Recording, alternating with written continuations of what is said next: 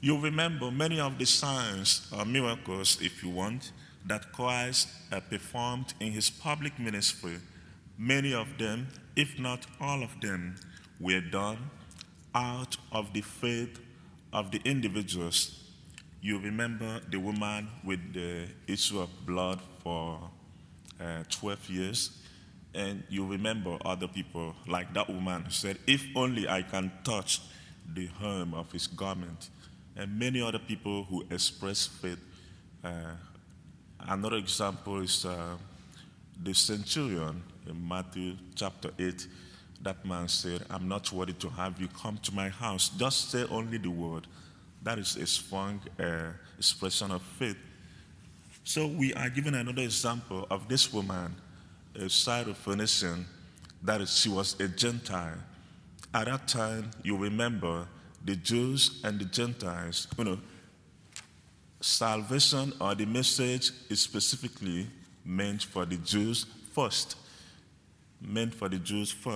before extending to others. But here is a woman who expressed a great faith, believing in the salvation. And also, Mark and other evangelists like Matthew, Luke, and John, you will see intentional universalism, that is, the kingdom or the message of Christ's healing ministry, is one that goes beyond just the Jews, but it's a ministry for everyone. That is what you call inclusive theology. That is, everyone is part of this healing ministry of Christ, or salvation in general. So, one thing that stands out in the life of this woman is, again, faith. Faith that even I will get what I'm looking for by, being persistent. You can imagine the kind of talk, or she was talked down on, or maybe degraded, but she did not give up. That's a good example for us to persist. Even, whatever it is we are still of the Lord for many years, or for how long, to persist in our faith, knowing that God is always there to answer us. But he first wants us to express that belief, that strong testament that he is there to journey with us. And that same faith, you see in the lives of all the saints, especially some of these middle or medieval saints like Saint Scholastica that we celebrate today, the twin sister of Saint Benedict. Both of them came from a noble family, and they left all of those things just to be with Christ. If you want to know so much about the life of Saint Scholastica, Saint Gregory the Great recorded, most of the things that we know about Scholastica in his dialogue.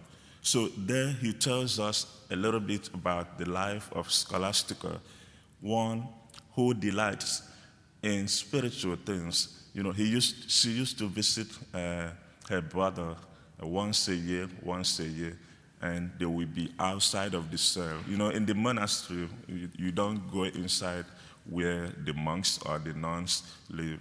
So usually on any visit, Benedict will be out of the cell somewhere, and then they will be discussing about spirituals. And it happened that in one of the occasions, she asked Benedict to stay with her so they can go on and on all through the night. But Benedict refused. But she prayed to God, and God answered her prayer. And it rained so heavily that Benedict could not make it back to the cell. So they were there all through the night discussing the things of the spiritual along with other monks. So the next day, Benedict was also given the vision of seeing her sister's soul living like a dove going into heaven.